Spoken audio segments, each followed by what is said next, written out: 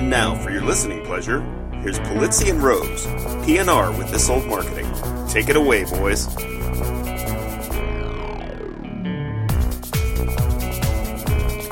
Well, hello, content marketers, and welcome to episode number 16, recorded on March 3rd, 2014, of PNR's This Old Marketing. As we always say, we'd certainly love a review of the show, especially if you like it. How's that for a hint? And please do consider subscribing via iTunes or Stitcher or Carrier Pigeon, or the heck, I'll even hand deliver it to your inbox if you like. All these subscription links, along with every episode's lovely show notes and general awesomeness of everything we talk about today, you can find in our show post on our very own, very fancy corner of the web, thisoldmarketing.com. And as always, I'm here with my good friend and colleague, Joe Polizzi, a LinkedIn content marketing influencer who would never send a mean LinkedIn email to somebody looking for a job. Joe, how are you, my friend? You had to start out with that one. You know, it figures I did Cleveland, indeed. Ohio gets international news, and it's negative. And of course, Again. it's negative, let alone our football, baseball, basketball. Hey, by the way, there was a great story in the Plain Dealer, our paper, about 50 years of misery with not having a championship. That's a whole nother story, though. So, Well, it sounds like you're not going to have a LinkedIn championship yeah, anytime soon either. I'd love to with get it. your take on it. I mean, just so everybody knows what we're talking about. So Kelly Blazek now will be infamous in Cleveland history. She has a local job bank in Cleveland, Ohio, and somebody that was looking for a job and to join the job bank emailed her, and she just basically took this girl to task and said how She had a toxic freak out is what she had. And then it got out later that, of course, and then this goes viral, and then we find out that this is not the only one she said. I've actually know a couple people that are friends of mine that have had interactions. I learned after the fact, and so now, it's all, I couldn't believe it. We were just talking before. CNN, The Guardian covered it from the UK. New York Daily News is on it. I mean, everybody covered this story about what not to do. And what was the funniest thing, though, when I heard about it, it was probably an hour after it started going viral. So everybody in Cleveland's getting it. And the first thing I do is, I got to check out her blog. I didn't know her. So I got to check out her blog. I got to check out her Twitter account. And she deleted them. Both. She All of deleted them? everything. The She blog, deleted too? everything she had. She deleted her LinkedIn account. Wow. So talk about a freak out decision. I mean, you can't get that back. Well, that's the thing. The funny thing, what struck me was, when I first saw it, and I saw it on somebody's Facebook post, I thought, this is brilliant. This could be truly brilliant marketing. If she could become the soup Nazi of LinkedIn sort of requests and sort of do it in a really clever, interesting way where you actually kind of want to get one of her nastygrams, that would be just so wonderful and genius. But it just wasn't. First of all, it wasn't that cleverly written that you would, that you could sort of see the tongue-in-cheek nature of it. It was just plain old mean. So, but goodness gracious, to go completely, I guess, nuclear and get rid of everything you've got is a little extreme, I guess. Well, I mean, guess what should we expect? I suppose. What should we expect? What did you say? What should we expect from Cleveland, Ohio? Right? Yeah. Well, no, not Cleveland. Not Cleveland. I love Cleveland. You know what? That's the thing that surprised me the most, because this is she won some IABC Communicator of the Year. I'm sure they're really happy about that. They chose her as their Communicator of the Year, and the first thing is to go hide and dump everything. All that, I just can't believe that she dumped her accounts. Anyways, it's pretty amazing. Did you watch the Academy Awards last night? I stayed up till about. I had to, of course, see a little bit of Kevin Spacey and see him. I was hoping he would mention Content Marketing World, but he didn't, unfortunately. But no, I stayed up till about 10:30, and then I watched the rest of it today and watched Matthew McConaughey's speech and the one thing I wanted. Did you see the picture? Of course, everybody knows about the selfie. Sure. So that went viral, and she said she broke Twitter and whatnot. Yeah, she actually did break Twitter. They did. I know. I couldn't believe it because Pam, my wife was trying to check that out, and she's like, I can't get it. Twitter's down. But the one thing, did you see the picture that was taken from up top of that selfie? Did you see it? No. Oh, you should see it. It's so sad because everybody's huddled around, and then there's in the back Liza Minnelli can't get in the picture. Oh, no. I know! It was so horrible. I mean, she had the worst night. First of all, she got called out by Ellen for being a guy. Oh my God! I when she said that, I was like, "Oh dear! Oh, goodness gracious!" I mean, there, when she says, "You look great, sir," I know. Like, oh my God! Anything that I mean, you're the Hollywood guy, so anything that stood out I to thought you? it was. Yeah, I thought it was. So first of all, I loved that Ellen kept it looser than normal. Usually it is so tightly scripted and so just stiff. That I love the fact that she brought pizza in for everybody. I loved that she was sort of walking up and down the aisles going, "Hey, how you doing?" And you could tell it was just not scripted, right? It was just, I'm assuming she said to the producers, "I'm just going to kind of go with it, and you're going to kind of have to." I mean, when she pulled the lip balm out of, and I'm not even going to try and pronounce she won best supporting actress. For 12 Years a Slave, when she pulled the lip balm out of her purse and put it into her pocket and then pulled it out later and was like, "This is your parting gift. This is your tip for the pizza." I mean, she must have had some agreement to say, "I'm just going to go do this and you're going to have to trust me on it." And I think it really worked out. I think it did work, but it was funny because I was watching some of the tweets go back and forth, and I can't remember who said it, but said, well, something happened and all the writers got fired halfway through the Oscars. Yeah, exactly. It didn't seem like that, right? It just went into pure, like, whatever Ellen wanted to do, that's what we were doing. But the great thing was it made you want to watch it, right? It made you want to actually experience it, which I it's been a while since I've really wanted to sort of stick around and hang out, and not just skip through everything. Oh, good stuff. Well, we probably should get to news. We are on to the news. Yeah, we got a lot of news. We got a lot of news to cover. And, the first one is on you, actually. You sent me this link about LinkedIn introducing a brand new feature. Yeah, I mean, this is, we were actually talking about whether to bring this up, but it's more of a social media thing, but affecting our audience because we're all on LinkedIn. And then LinkedIn just announced this member blocking where basically you can... anybody that connects with you, you can block them in any way. And of course, you and I have been hit by, certain people that try to approach you in different ways and whatever. And it probably is a useful tool. So I think it's an incredibly useful tool. The fact that you can disconnect with certain people and you can customize your profile in new ways and you can have certain things visible and not visible. I mean, they're really giving you a lot of customizing control over your profile and who you connect to. And I guess my whole take in this is just that it's available. And if you're active on LinkedIn, you should check it out. We'll put it in the show notes. And I don't know if you had anything to add to that one. Well, the only thing I'll add is that it's extraordinarily timely for me. I mean, I literally today got my first Nigerian 419 scam direct mail through LinkedIn. So it was like, yes, block you. Yeah, exactly. So So anyway, did you? By the way, did it work out for you? I mean, did you find some like $1 million or like what was the deal? Apparently, Joe. I mean, I don't want this to be the notification of my last show or anything, but there are millions of dollars waiting for me. The guy's aunt died apparently, and she's royalty. And I'm not sure if you know this, but I can basically help them out. All I need to do is wire them a few $100,000, and then I'm going to get a few million in back. So. You know what? The sad thing is that because it's been going on this long, it works. Somebody is always saying, "Oh my gosh, I gotta help." That's right. Darn I mean, not to belabor this point, but I've actually heard that that's one of the things that they actually do is purpose. All the typos and everything are actually they do that on purpose because what they figure is that the people who will actually fall for it are the people who will actually follow through with it. And so they actually, it's a psychological thing to say, if you're so stupid that you're not going to notice the typos, you're so stupid that you would actually do it. So I love that. So the next news item is one that I found. In fact, I had a discussion with somebody on Twitter this week about this, which I thought was just fascinating. It comes from The Guardian of all places. Not to belabor our friends in the UK, sort of talking about content marketing this week, but it was a story by Bob Garfield, and the title of it, the headline is "If Native Advertising is so harmless, why is it deceiving to people?"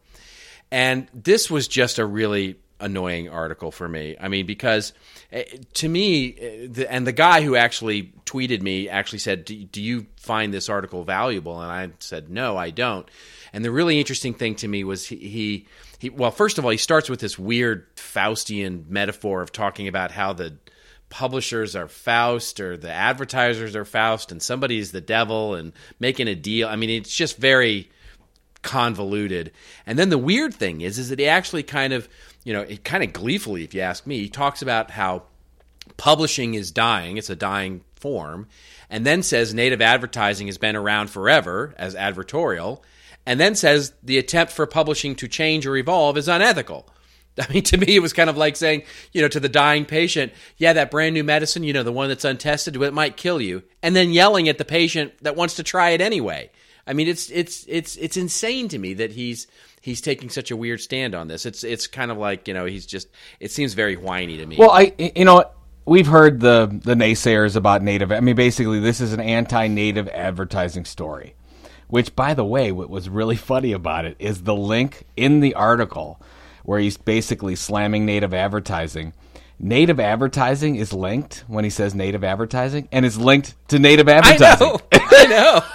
And I'm like, are you kidding me? Yes, the irony is strong with this one. Well, because the people because the web people are linking to the stories they're supposed to link to. Anyways, right. I just thought that just cracked me up. The issue is, here's what was my issue. Say, we know that, is native advertising the best thing for publishers?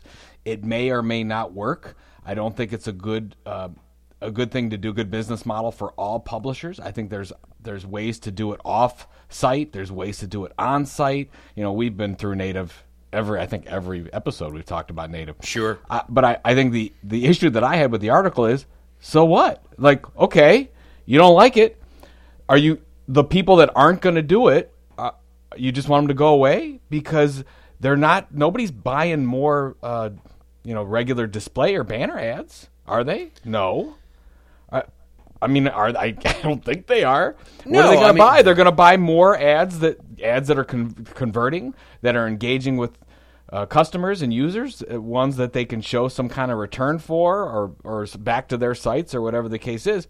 So it goes through this whole diatribe of, oh, it's bad, you shouldn't do it. But then at the end of the day, it says, hey, we want it the way it used to be. To your point, what did it used to be? This is not a huge departure. I think I don't know. I was lost as well as you are. I don't even know if there's a point to it. His point, his point sort of wraps in on itself when he basically says, we want it like it used to be, where everything was very clear and advertorials were in different typeset and, you could very clearly see all of this stuff because that's what's ethical. And then, but 4 paragraphs before that, he talks about how publishing is dying and everybody doesn't want ads and everybody. I mean, it's crazy, right? So trying to, the publishing industry trying to evolve and change into something that's more interesting, more seamless, more experiential for the user that may be actually sponsored by a marketer, he seems to decry as sort of foul play. But, it's sort of, anyway. Well, I think it's the problem is I'm a little bit more cynical that it comes to the biases of all media. That's my problem. So, I mean, when you say, oh, we're hardline journalism, and I always say, well, you're owned by Rupert Murdoch. Right. You're, this is MSNBC. I mean, come on. Yeah. So that's my take on the whole thing. I guess I'd like to give consumers a little bit more credit when it comes to this. Yeah, exactly. But then if you check and we'll put this in the show notes, but if you check the comments of that, there'll be people that say, there was one person that said clearly, we have to give consumers a little bit of credit, and if it's something that's valuable to them, whether they probably know it's sponsored, it's okay. But then there was a comment right under it because don't you know that most people are idiots? I mean, so it's just right. Who knows, man? Right. I don't know. I have more faith in humanity than that, I guess. There you go. Me too. All right, moving on to the next story. And there's sort of 3 articles here that came out all at once this last week, which were really just fascinating to me and sort of synthesized together come to a really interesting set of questions. And they were all around agencies and content marketing. And we've talked before, Joe, about, agencies and their ability to handle the approach of content marketing, where they are in content marketing, how they define content marketing in many cases. And the 3 articles here, and of course we'll put them in the show notes, but there was basically one by a guy by the name of Chris Boyles who asks in the headline, can agencies actually, handle content marketing? And he makes just, I think, 3 excellent points where he talks about, the audience, not the client. It's all about earned and owned, not paid. And he talks about the importance of strategy. And just really, I think, nails it. And basically, at the end, poses a question to say, so many agencies these days take sort of this ready, shoot, aim approach when it comes to getting the work done for their clients. Can they actually do this? Yes, he comes to the conclusion they probably can, but it's going to mean a fundamental change, and one that he's actually experienced as well. And then you combine that with this other article, which interestingly enough comes from the same publication, Digiday, where they talk about the 5 reasons that brands are now cutting agencies, where they talk about some of these same things, where it's basically saying, that you are probably, as the client, you're probably paying too much, and I can tell you that I'm hearing that from clients, that they're saying, we're hiring agencies to create content for us for content marketing purposes, and we're discovering that it's just way too expensive, so we need to bring this in-house. And that you can't outsource one of your most important assets, the creative point of view or the creative sort of differentiator. And they even bring up Jonathan Mildenhall in this, the worldwide creative head of Coca-Cola. So it's an interesting thing. I wanted to get your take on this. So from sort of the looking at top down, what do you think about sort of the ad agencies, creative agencies, boutique agencies, and their ability to sort of get content marketing holistically? Well, the one thing that I agreed with this piece is that you can't outsource strategy. And we've worked, and you and I have worked with a lot of brands that basically say, content marketing, check the box. Agency's doing that for us.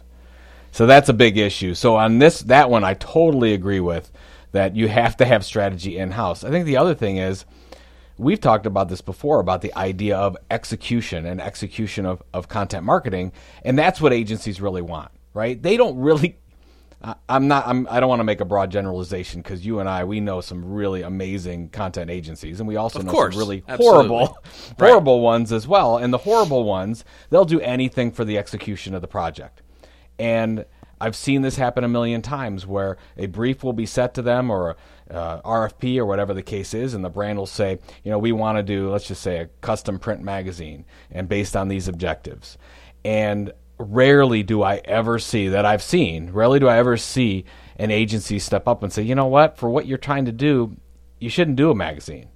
Because if they're set up to actually produce a custom magazine or whatever big microsite, they're going to price it out, and they're going to do it because they want the execution. Of course. More than anything else. And that's where mistakes happen, and that's where you get charged a lot, and underperformance happens. So, absolutely, I would say that. The one thing that I liked in the comments of the second article was that, hey, I get your whole points about agencies, but what I did like, he said, I would make that case with really large agencies and really large enterprises, because it seems to me that it happens more with the big brands, because you've got these big agencies that have been working on these large creative and paid media programs, and it's so hard for them to move into this more nimble aspect of creating content on a daily, weekly basis in multiple formats, and really focusing on subscribers. I mean, what's your take on that? I absolutely agree, and I'll say I'll say 2 points to that, and one of them will actually be in defense of those agencies. And the first thing is that I absolutely would agree that it's about the and this feeds to a larger trend.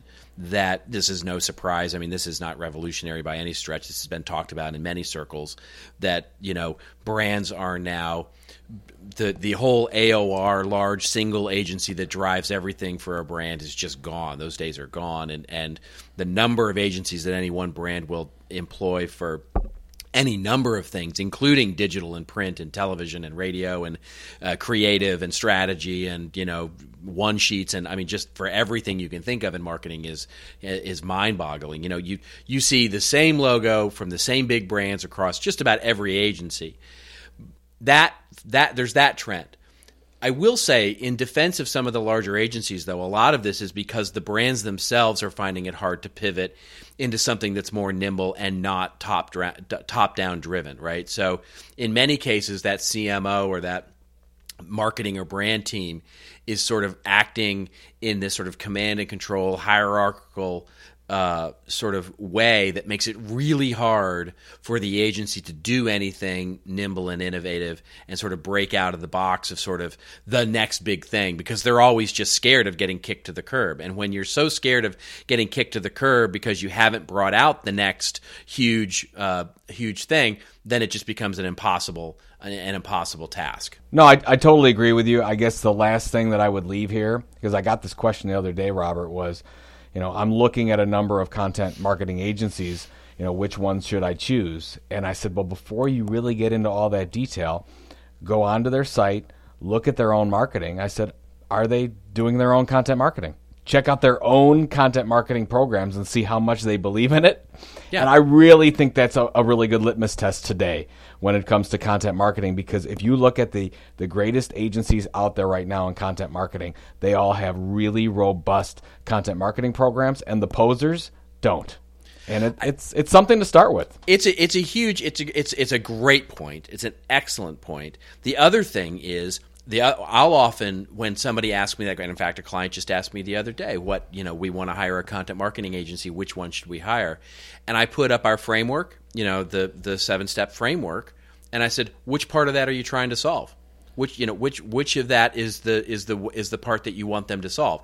Are you looking for a strategy agency? Are you looking for someone to help you develop a story? Are you helping for someone to help you execute against channels? Are you helping for someone to help you measure better? Or, and so on and so on. And if the answer is all of that, well, then let's talk about that. And that's certainly a viable answer. But usually the answer is one of those things. Yep. And producing content is just one of those things. So on that, I think that we can wrap up the agency talk. And can we talk about the Miracle Grow? Are we there yet? I think it's a great segue. Yeah. It's a great segue. This was a wonderful story in the New York Times that talked about how Miracle Grow is, talk about finding your story. I mean, I think this, the first part of this, the headline, and I won't tease the headline too much because I know you have a take on this, but the headline I love so much about this is how they have incorporated the word grow. Yeah, it's grow something greater. I mean, it always bothers me when I look at a content marketing program and it says the campaign, because I get a little twitchy. I'm like, oh, don't say campaign. But anyways, they go through, though. I mean, it's a New York Times article. They go through the campaign. They've got a number of, if you go to the website that we'll put in the show notes, I think it's growsomethinggreater.com. They have a bunch of different stories about, you're curious, or you want to grow certain things, or you're new at growing. And so they've got a lot of how-to and a lot of inspirational type of content. And it's all around growing something. And in a lot of cases, and I checked out some of the videos that were on there, they don't mention Miracle Grow. Sometimes they show it. It's not a product pitch in any way. It's usually pretty helpful. So I really do like the overall feel of it, but I guess the one thing, I have the quick take, and then I'd love to get your take on it. It feels really short-term to me. Yeah. And it feels really, because it's basically, and they're asking you, hey, what's your, Miracle Grow example? I mean, I love everything about it, but when I go to the site, it's built for, wow. It's built for, boy, this is really pretty. It's not really built for usability, so that bothers me. And the way they have it set up, if I had to guess, I would be, and I'll make a prediction here. I would bet in 12 months this is something completely different.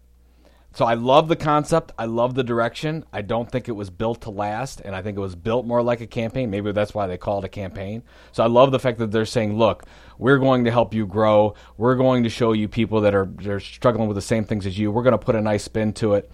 But, man, I just don't get that feel. I don't know. What do you think? Well, here's the thing. I mean, speaking of agencies and teams and getting stuff done, and actually, I mean, this is just look, it's like I feel the meeting that happened about, the numerous meetings that happened about this project. And I see, I literally can see in my mind the whiteboard that is like just filled, that, people took their iPhone pictures of and all that stuff, of amazing, deep, wonderful, long-lasting ideas that just didn't make the cut for whatever reason, right? To your point, maybe it was because they weren't confident about it.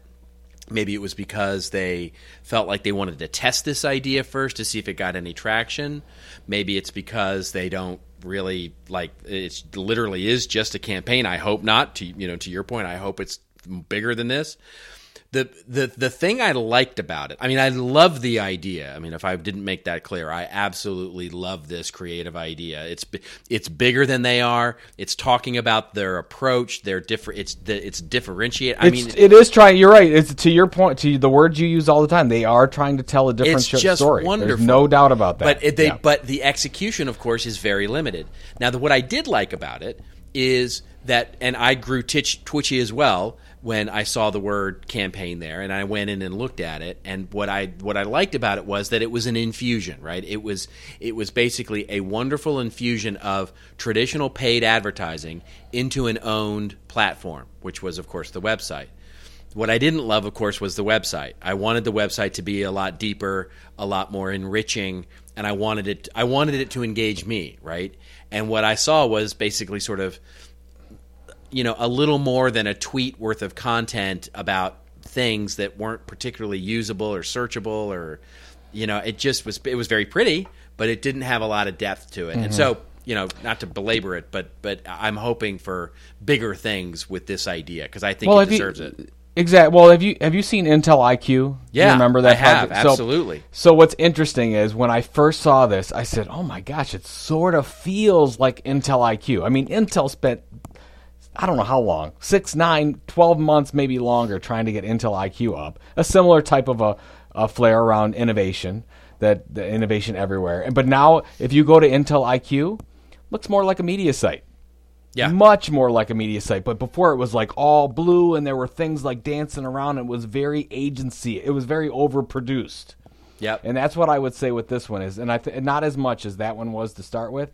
This feels overproduced, and I think to survive, they're going to have to bring it down and just say, look, at some point, people just want the content, and they want something that's going to be helpful, and they want something to share and talk about, and I think you just need to make that happen and get out of the way. Yeah, and my fear is that this is going to perform like a campaign, and it's going to be a short-term thing, and they're going to let it die on the vine, and that would make me sad because it's a great. I mean, the Grow Greater Things idea is just such a wonderful. It's just so they can take it. Idea. They can take it forever. I mean, I think that's the thing, right? I mean, if we want this site to be the go-to resource for growers or for people that want to grow, that's a huge opportunity. There's a huge market there. They could really niche that down. I mean, it looks like could be growing spiritually. It's growing your business. It's growing your family. It's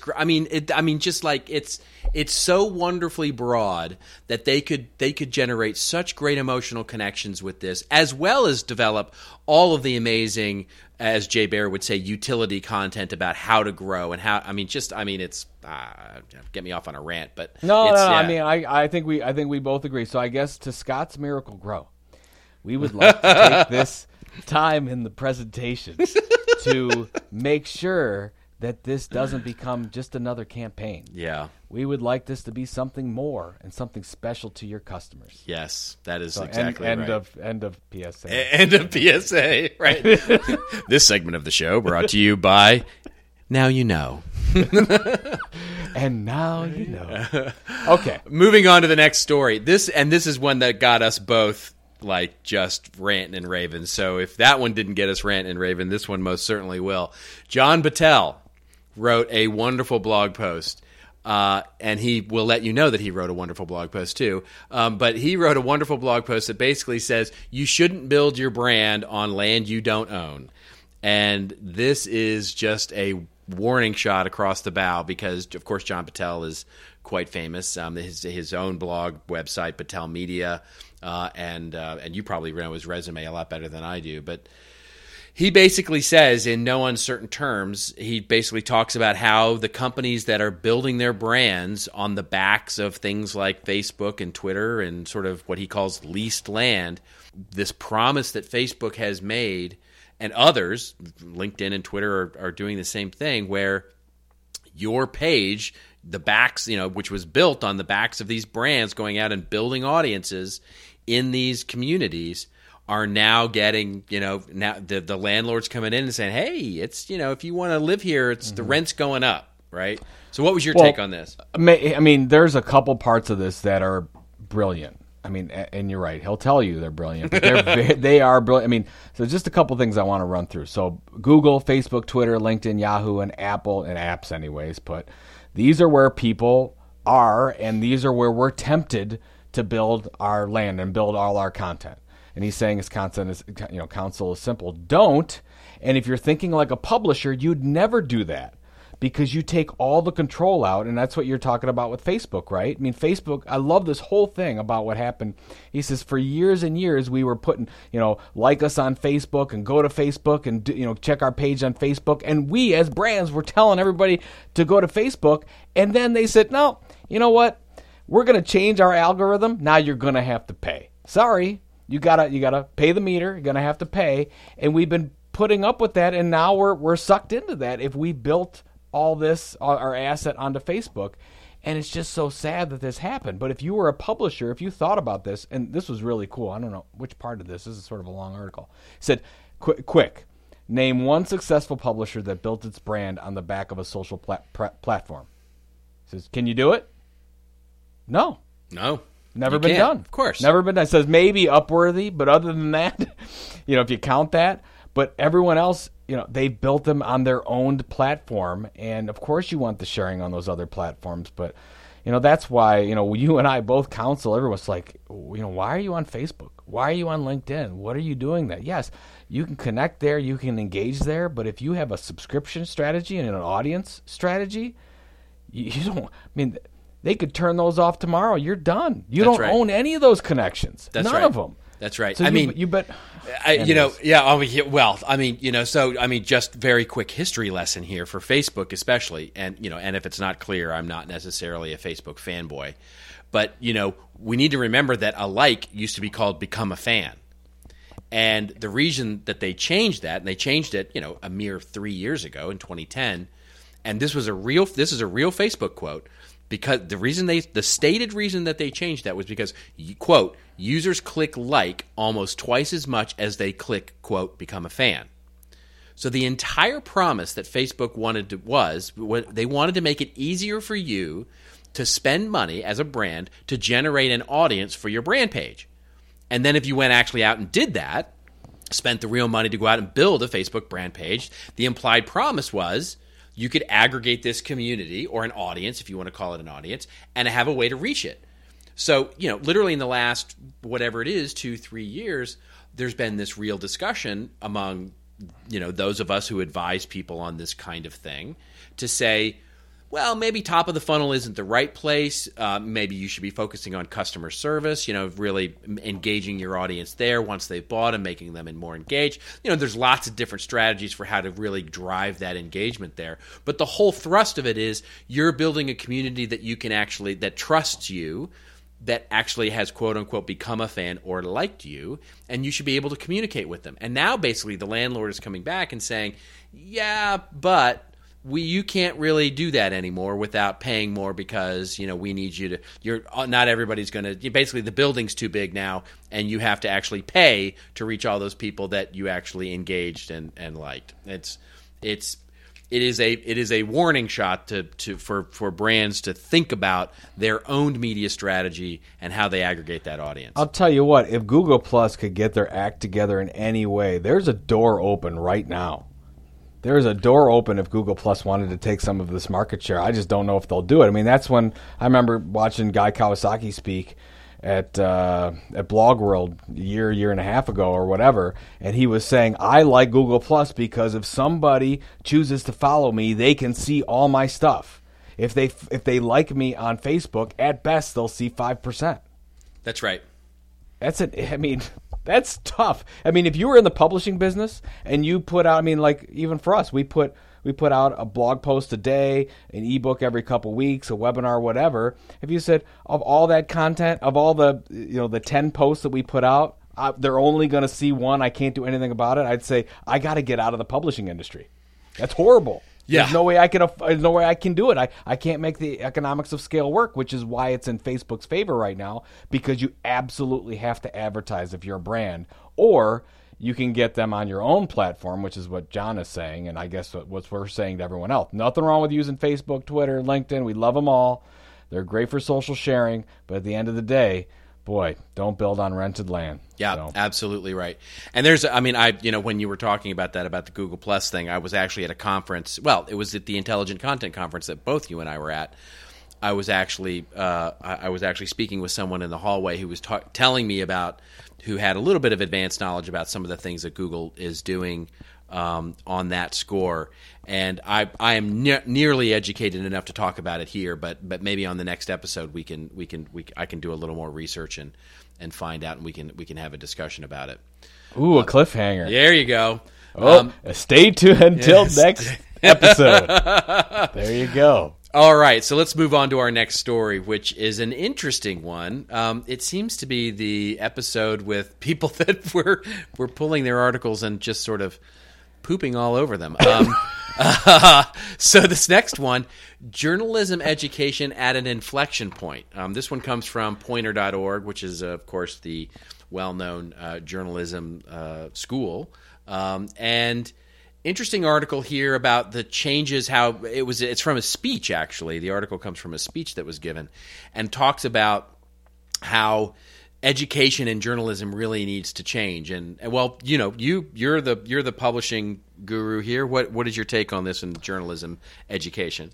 Well, it's been passed around as sort of seeing a second life on social. It's done a little bit a while ago, a speech from Howard Feinberg, but basically talks about how getting a journalism degree isn't what it's used to, and gives a couple stats, and basically 90% of academics say that having a journalism degree is of the utmost importance, but only 50% of professionals feel the same way. So he's basically saying that's a big divide between what we see in the value of actually having a journalism degree. It goes on, and I think really the core of it, we talked about, I was trying to figure out what the meaning was in this whole thing, and I think the thing that I got out of the whole thing is education is going to change. It is changing. What they found out in the stats that are in this post talk about that online learning happens just as well, sometimes better, in the online environment than in the in-person environment. So, spending all that money that we do to go to these institutions might not be as good as it is just sitting in front of a computer or an iPhone or a smartphone or whatever. And my takeaway, I guess this has nothing to do with the article, but my takeaway was, wow, what an opportunity for brands. Yeah. What an opportunity because, by the way, all these really good academics and teachers and out there doing their thing in whatever your industry are, they're available for you. They would teach on your platform. We actually, at Content Marketing World, coming up in September, we have the lady that runs the Schneider Electric Learning University program. They've seen amazing results through that. Yeah. And teaching and educating all online. And I guess that if we really talk about the purest form of content marketing with all this disruption going on in education, and in this case, journalism education, I think there's an opportunity for brands. And I totally got off the subject, but I think it's so important that if you're a company out there, could you really be the trusted expert from a learning standpoint? I don't see why not today. I think it's an incredibly important point. He talks about, my take on it was, and I don't know that much about the practice of journalism, but what I do know is that, when I watched his article sort of unfold in the blog post, was he kept teeing up this idea that journalism at an inflection point, and then basically didn't really offer a way out. He basically said, well, there's all these online education things that are out there, and there's all these disruptive things that are happening, but it just basically needs to change.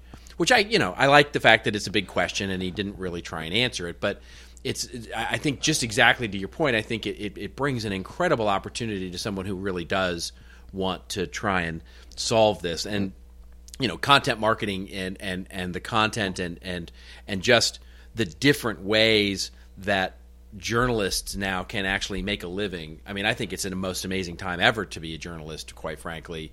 And it's, I mean, look, there's another news article that we probably won't have time to cover today that from Wired.com, where Mark Andreessen, and of course we'll put the link in the show notes, but talks about how he thinks news is due for 1,000% increase. And if you talk to people like Andrew Davis and from Brandscape, who's of course a friend and family of the show, and as well as others who even Warren Buffett, who's buying newspapers. So the idea that news is dead is certainly not, Actually, not right. We need to cover this for 1 second. And I know we've been all over the place here, but this is so important because this article, and Andreessen is investing heavily into news sites and news startups. But, we've been inundated with this whole, as Mark Schaefer coined content shock thing. This article, Andreessen says the exact opposite. Right. Which is, Andreessen, listen to this. Andreessen believes that the quantity of news consumed is now growing even faster than the quantity of news produced. I've never seen that in an article before in the last years. I mean, have you seen that in any other place? I have never seen that, but I absolutely buy it. Right? I mean, this is the classic, and I'm gonna botch this quote, but it's someone who really knows what they're talking about. But it's basically that famous quote that says, "Today there used to be 1,000 markets with millions of people in them, and now there are millions of markets with thousands of people in them." And that is the real difference where we are today, and that's why this consumption for, channels and content has never been more opportunistic. Yeah, and then basically it goes, and we'll sum this up, but it's talking about the model. The model is changing. I mean, for brands, it's easy, right? We want to sell more products and services. Of course. But on the media side, I mean, there's affiliate models that are really, really working well where you're just hooking up buyers and sellers. And I think that's the key, is if you can create a news entity, media entity of some kind, and you don't have to rely on advertising or sponsorship itself, you can be very, very successful. And that I would agree with you. There may not be a better opportunity than right now than I've ever seen to create a media company, as long as the core money is not made off of advertising alone. So. I think that's exactly right. I mean, it's about, look, this is nothing new, right? To the theme of this show, this old marketing, it's this old business model. It's all about relationships and developing an engaging product with people and getting them to care about you, and ultimately developing a relationship with those people so that they want to stay around with you for as long as they possibly can. And that's all there is to it. It's not much more complicated than that. Well, but and you know what? We've been talking about, this is like the Facebook-ish episode that we've been talking about. That's what bothers me about right. Facebook, because the sheer majority of all their revenue, almost all of it, is built off of advertising. That, as a shareholder, that bothers me. Absolutely, it does. That really, really bothers. And Google's the same way, right? Although Google is so diversified and doing so many other things, I can see that really starting to diversify because they've been doing R&D and so many other things. That's where I think that the Facebook WhatsApp purchase makes more sense, because WhatsApp has a monthly subscription. Yep. And they're paid off of usage and not advertising, and that's huge for Facebook. Well, that brings us to our final news item, which is, I think, a really great segue, which it was a wonderful post. It's part of his podcast. Jay Baer this week put out a podcast where he talked about, I thought this was just so spot on. He said, the headline is, Jay Baer thinks Facebook is more like Verizon than Google. And I just think that's exactly right. I mean, because the point he makes, and one that I would totally agree with, is that Facebook right now, and Zuckerberg has said it, right? Zuckerberg has said that he wants Facebook to be the dial tone of the internet. I mean, that's a direct quote. And by providing, by really focusing Facebook on connecting people, being the mechanism or the network that connects people, and specifically connects the communication of people, really starts to bring into context why they would buy something like WhatsApp or Instagram or any myriad other solutions that they might that they might purchase, because they recognize that if you have to go through Facebook to connect with people, then they win no matter what, because they can monetize the stuff that happens in between those connections. Well, here's my question. He talks about the pie of Facebook, Google, and Amazon. It's brilliant. So Facebook wants to dominate the messaging and personal connectivity of the internet. Google wants to dominate the information and functionality of the internet, and Amazon wants to dominate commerce. Here's my question. Where does Apple go and where does Microsoft go? Do they get a piece of the pie? Well, I think, look, I think the jury's out on Microsoft. I have given up trying to figure out what the hell Microsoft is doing. Apple is about, Apple has always been about, they're a consumer electronics company, right? They want to be your main interface into content. And they want to have content for sure, but their main business is that they are they just literally this week, we didn't even cover it here because it doesn't really cover content marketing, but this week they launched CarPlay, which is going to be the new in-car mechanism for how you access internet and content through your car. Volvo actually put out a video talking about it, and it's going to be wonderful. So it's basically your iPhone in your car, not tethered to your car, that like it's embedded into your car. And so that to me is where Apple lines up with this. They are they're ultimately a hardware company that has software in order to bring you into their platform. Microsoft, I don't know. Who knows, man? Well, maybe it's we've been ranting enough about Facebook and Microsoft. Why don't we go on to the rants and raves? The rants and raves. Well, if we haven't been ranting and raving enough this episode, this is the segment of the show where Joe and I actually do have a formal rant or a formal rave. And I guess in good spirit of this particular episode, both of us have a rant this week. And so, Joe, why don't you go first with your rant? And I'll be brief because I feel like I've been ranting the whole episode. But I'm doing a presentation for, and I'll just say it's an association. I do a lot of presentations for associations, and they wanted to review some of the materials in my deck to make sure that it was appropriate. Completely fine, and got some information back and said, this slide can't do, this slide can't do, and basically it was talking about some things like, well, we're mostly B2B companies, and so we don't like to talk a lot about our things that our competition could get a hold of. So we can't give away a lot of the secret sauce that you're talking about, Joe. So that's out. And then when you talk about the the sharing, we've got to make sure that we don't want to set up relationships with too many of these media organizations because that's not what B2B companies do. And I literally almost lost it, Robert. I'm like, are you kidding me? Basically, she's spelling out old world. This is how old world B2B, especially the competition part of it. And you and I, we've talked about it before. And I remember, talking back to Jay again, Jay Bear and I, we spoke at South by Southwest to a group of consulting companies. And that was the big thing. They're like, well, if we start really helping our customers and talking about issues that they need to hear to grow relationships with them, then we've got to give up information that we don't want our competitor to get. And we said, that's right. As the great, Don Schultz has always said, your one competitive advantage you have is how you communicate. Everything else can be duplicated. So if you can have that as your competitive advantage, yes. Will there be competition that sees some of that? Sure. But they already know. They already know. You're right. They already know. You're absolutely right. But the opportunities that you open up, and would some of those customers take that knowledge and do it themselves? Yes, they might. And do you want them as customers? Absolutely not. Right. Would you want those people as customers? Not that to do content marketing great, you have to share, your company's secrets. But I think the point is that you have to give. You have to give out information in some package in order to make this thing work. And if it's about your products and services, what's the use? And that's almost what she was saying. It's like, oh, yeah, do this whole content marketing thing, but really, we still want to talk about ourselves. And I'm like, what is Enough this? of what you think about me. What do I think about me? I said, is this 2005? Oh, dear. What happened here? So anyways, what's your rant for the week? Do you got a rant or a rave? All right. Well, I have a rant as well, and I'll make mine brief as well, since I feel like I've been ranting the entire show. This really just comes out of two emails that I've gotten this week from people, one about content curation and the other about content creation. So I thought it was particularly poetic that both of them came in this week, and they both were just annoying as all get out. The one on curation, basically the email was, here's my problem that I have with content marketing. I want to curate and I want to be known and my company known as the thought leader in our industry, but I don't have time to read.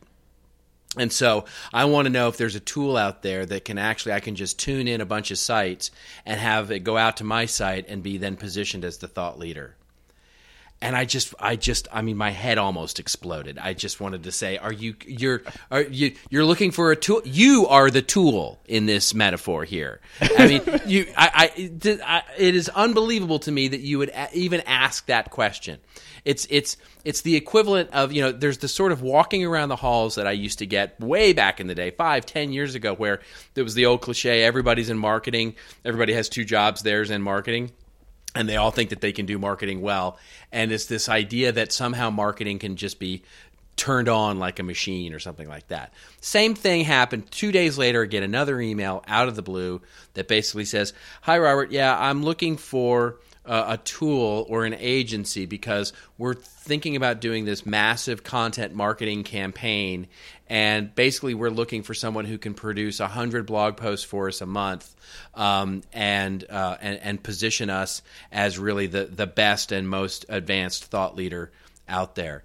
And I just went, "Oh my God, I can't even respond to this without thinking to myself, this is what Mark Schaefer is talking about with content shock, is this idea that somehow we're going to take a bucket full of content, throw it up against the wall, and all of a sudden we're going to be basically successful." It's the craziness. It's just so 2009. Yeah, I mean, it's just absolutely. It's absolutely. The thing that really annoys me is that what it discounts is the practice, the science, and the art of marketing. And I have worked so hard in my life to try and be a good marketing person and to have some thought behind what I do, and to have people basically reduce it to, I just need a tool. Just give me a tool and I'll get to that marketing when I get to it. Or, yeah, we can just hire an agency and they'll do that marketing thing for us. It's just, that stuff just, it gets under my skin. Well, there's still a lot of, that we're still in the, I like to use baseball metaphors. We're still in the first 3 innings of this thing. And we know when we talk to people like this, because they still think content marketing is a check the box. That's right. Need lots of content, spew it out all over the place, and for whatever reason, you're so right. We forgot marketing. We forgot how to do marketing. It's like, because we can do this content thing. That's right. Blows me away. Well, speaking of old marketing, let's bring some positive love back into the show, and let's talk about this old marketing. Your example this week is just a wonderful. I'm a fan of the company, and I'm a fan of what they're doing. So tell us about Patagonia and what they're doing. And as far as I know, now this is not old, not like we had. I think the last issue was from 1867 or something. Right. This is not old marketing. They've been doing this for at least over a year, as far as I know. This is Patagonia, the clothing retailer, and they do something called the Footprint Chronicles. And I found this, I don't know, it probably was over a year ago at this point, and I love this because what they do is they tell the story around how they supply their clothes, how they get all the materials for their clothes, and they basically check the facts against, are they being sustainable or not, or are they being pro-environment with that. And it's amazing because they go through the whole process. It's all visual, and they've been updating it, and as they get new suppliers, they show the maps and how they do it, and they basically say, here we're falling down. Here's a problem. This is not ecologically friendly. And they say why. And then they say, here we're doing a good job, but we need to do a little bit better. And I've never seen, I don't know if you have, I've never seen a company come out and start telling all these stories on a consistent basis about, shame on us, we need to do better here. And if that's not just it's a perfect story for what Patagonia is all about. Right. Well, it's just wonderful because they're not only it's not just about them, right? They're actually teaching people how to be better citizens, and in their case, better corporate citizens in the world. And they're using themselves as sort of the hero in this story of their own sort of journey through this and all of the mistakes and foibles and successes and everything else that they have. But it's not done in a way to say, look how awesome we are. It's done in the way to say, this is the way it should be done, and we're trying our best to do it. And it's for me, it's just wonderful storytelling and putting themselves in this case at the center of it. And bringing their vendors, kind of raising them up a notch, because you can't work with Patagonia if you don't have certain standards. Yeah. And they're just catching themselves instead of having a journalist do it. Yeah. Traditionally, a journalist would have done this. They're doing it themselves. So.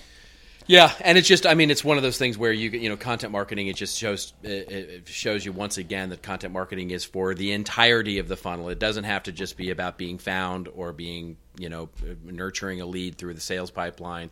It can be about engagement. It can be about loyalty. It can be about, making the customers that you have engaged feel better about their engagement with you, and addressing even your partners and vendors into that conversation as well. That is it. Thankfully, for this show. Oh my gosh, we were the end of the snarky episode. This is going to be the snarky episode. So where are you? What's up for you next? What's going on for you? I've got some local events here, and gearing up for boy, I just saw you. We're gearing up for Sydney, Content Marketing World Sydney coming up. I'll make a brief stop at Social Media Marketing World on the West Coast. You and I are going to do Sydney. We're going to do Singapore, and then we're gearing up for a fantastic program for Content Marketing World Executive Forum. And I know you and I have been working on that for a while. We're super excited. That'll be May in San Francisco. So the first 6 months of the year, man, super busy. Yep. And we've just launched online training, which is just oh my gosh, I can't believe it. We were talking, that whole time we were talking about training and education. We didn't even mention we just Content Marketing Institute just launched online training. So there you go. Check it out, boys and girls. That is it. That is it. Yes, and I made all my arrangements today to be traveling through 3 continents over the next 4 weeks. So it's going to be some busy traveling. Well, that is it for the snarky episode number 16 of This Old Marketing. And for Joe Polizzi, this is Robert Rose signing off. Remember, if you'd like your question answered on the show, and we promise not to be snarky all the time, tag us on Twitter at #ThisOldMarketing. Or, send an email, thisoldmarketing@contentinstitute.com. This was episode number 16, and if you like this episode, we hope you'll consider subscribing on iTunes or Stitcher.com. All those links are on the show notes available at thisoldmarketing.com. And remember, it's your story to tell. Tell it well. We'll see you next week on This Old Marketing.